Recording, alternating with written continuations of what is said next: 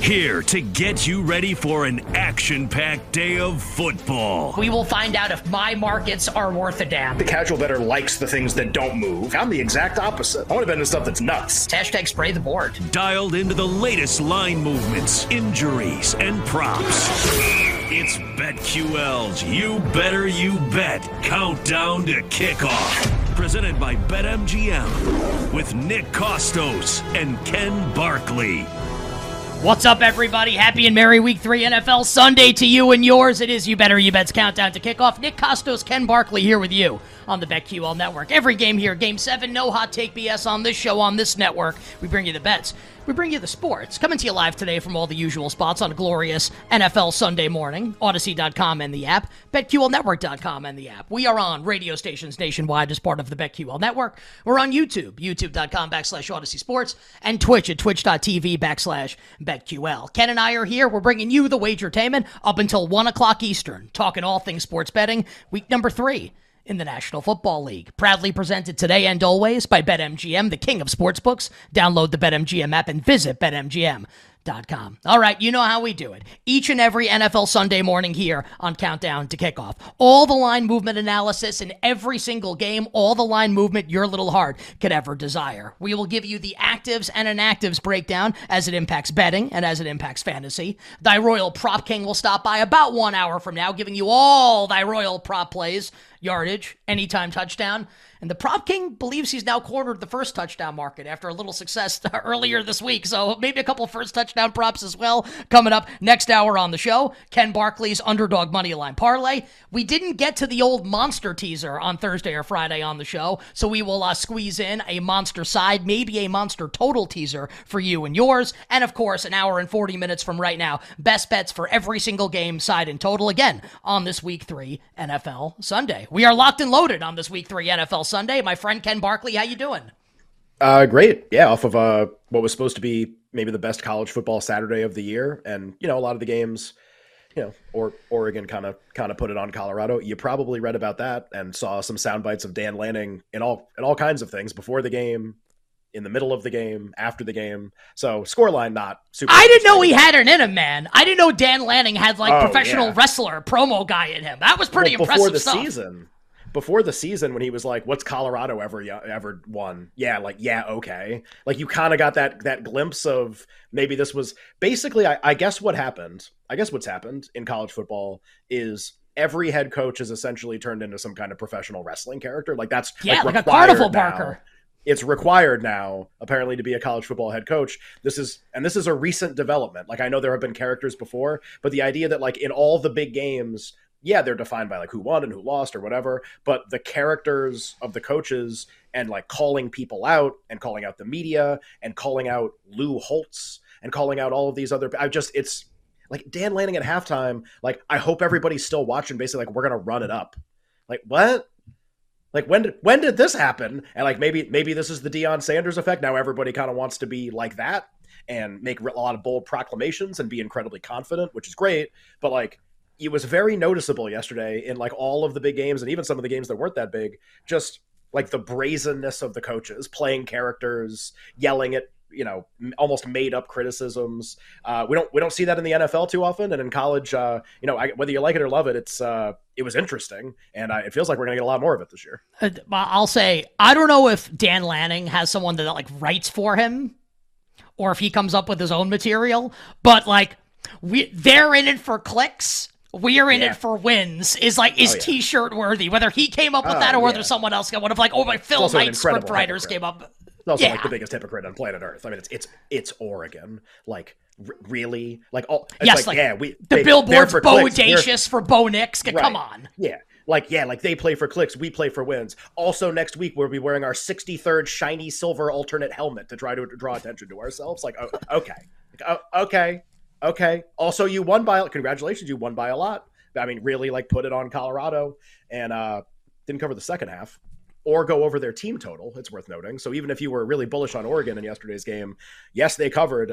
There were a lot of markets in which they did not cover, which was actually pretty interesting, too.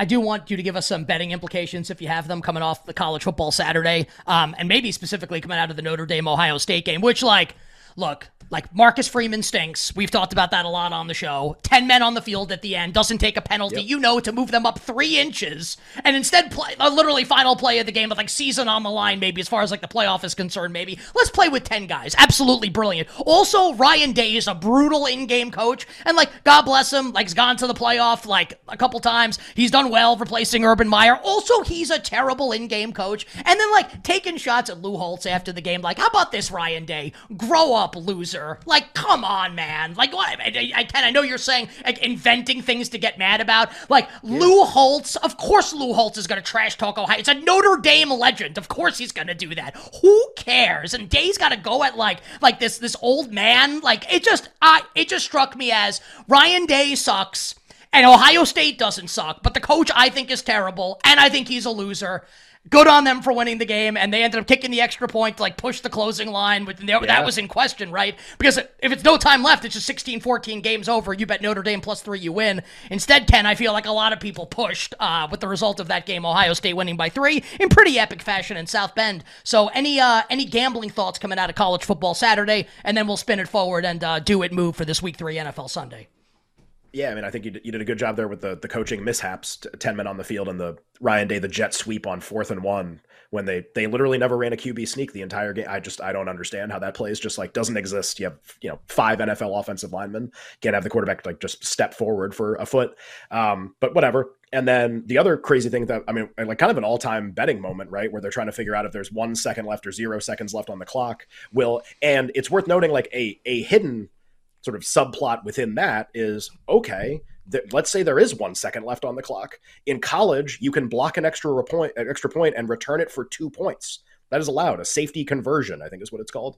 And you can block the extra point and return it for 2. They're up 2. This is essentially like the end of the game. Notre Dame does not have many avenues to win or like win the game or advance the game. That's one of them. Why would you kick? Like, don't go for 2. McCord takes the snap, takes a knee, then you kick off. Like, that's what's supposed to happen. And yet again, like Ryan Day, it's like in the moment, really nobody's like, hey man, if they block it and return it, we go to overtime, right? Like anybody think of that? Maybe don't kick it. And they did. So if you had Ohio State minus, like I had Ohio State -3, it was not a great day of betting yesterday, but that was, boy, I tell you, when you're like up against it, and people today will relate to this too, when you're kind of like, I think I gave out 16 bets on the show. I think they went 6, 8, and 2 was the exact record of the bets, and 2 pushes in miracle fashion. When you're kind of up against it and the day is kind of like turning against you a little bit, and you get one of those, I mean, it's like a warm blanket. I mean, it just feels like the greatest thing and you didn't even win anything, but you're just like, man, today's been like a little rough. Like this might be a tough Saturday. Oh, what did Wyoming do? Oh my God. What did Ohio State do? Wait, they're going to kick? Oh my God. And you kind of count everything up. You're like, man, that was pretty awesome. So I'm sure a lot of people definitely going to have games today that fit that description. I'll give you like 30 seconds here real quick on the national title implications for the game. Before the season, just like me doing my own work, take it for what it's worth. There were 2 teams that stood out by far to me as having the best chance to win the national championship. They were Ohio State and Michigan, with Georgia behind them this year. This version of Georgia through 4 games for a lot of teams, 5 games in Notre Dame's case. I wouldn't change that opinion whatsoever. Like, no, Michigan and Ohio State are the 2 most likely teams to win the national championship. I think Georgia can definitely win. I think they are a slight step down, and I think that's going to make this particularly crazy when we get to the playoff. Obviously, adds even more importance, as if it needed any, to the Michigan-Ohio State game at the end of the season. All right, so that was the college football breakdown, college football Saturday, but today is an NFL Sunday. Coming up later this hour, actives and inactives will be released, and we will give you the fantasy breakdown. We will give you the betting breakdown of all of those. Thy Royal Prop King still to come. Underdog Moneyline Parlay still to come. Monster Teaser still to come. Best bets to close the show coming up at 12:40 p.m. Eastern Time. But right now, it's time to get you up to speed on all the line movement we've seen on this Week 3 NFL Sunday with this edition of It Moved.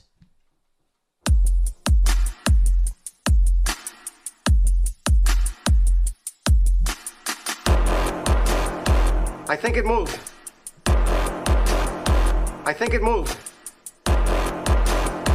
I think it moved. It moved.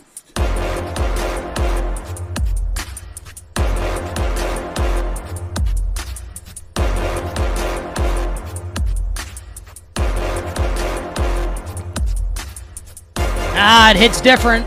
Week 3 NFL Sunday. Ken, coming up in a moment, we'll get to two teams starting backup quarterbacks today that the betting market seems to like. But let's begin in South Beach with the Dolphins and the Denver Broncos. So a little bit of surprising injury news, Ken, coming down yesterday on a Saturday, that Dolphin star receiver Jalen Waddle was ruled out for this game with a concussion. He did not clear protocol. He had practiced on Friday in a limited fashion, which I think had led me and like a bunch of other people to think like probably on track to play.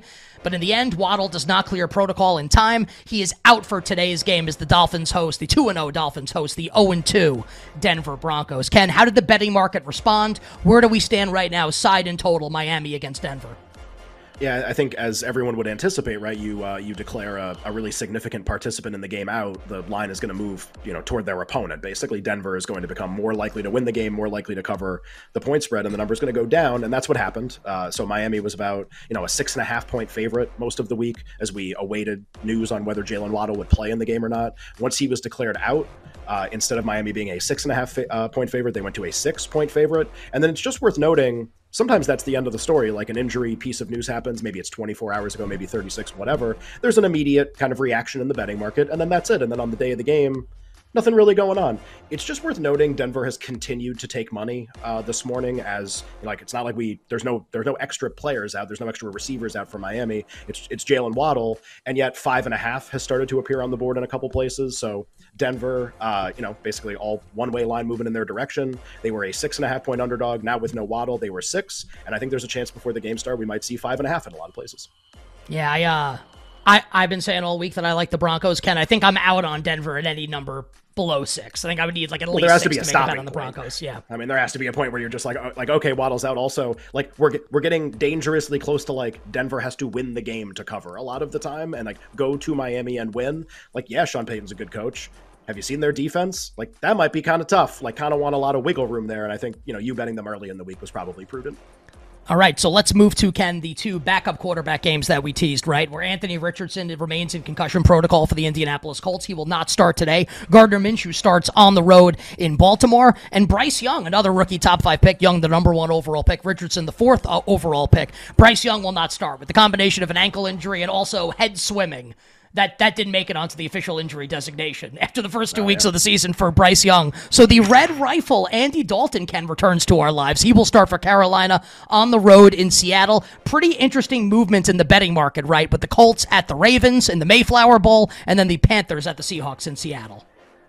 Yeah, just these are the two quarterback games today, and I think they're sort of a special kind of quarterback game, right? And I think this will make logical sense to people. Okay, if I tell you Patrick Mahomes is out for the Chiefs, or I tell you Josh Allen's out for the Bills or something like that, we might have this Monday night. Joe Burrow might be out for the Cincinnati Bengals. You have a really big time quarterback out, and then the replacement is obviously never going to be remotely as good as the starter. You're going to see a really significant line move in the direction of the team, away from the team that has the injured quarterback and toward their opponent. We have that with the Rams and Bengals Monday night. Okay, well, these two are different in this way.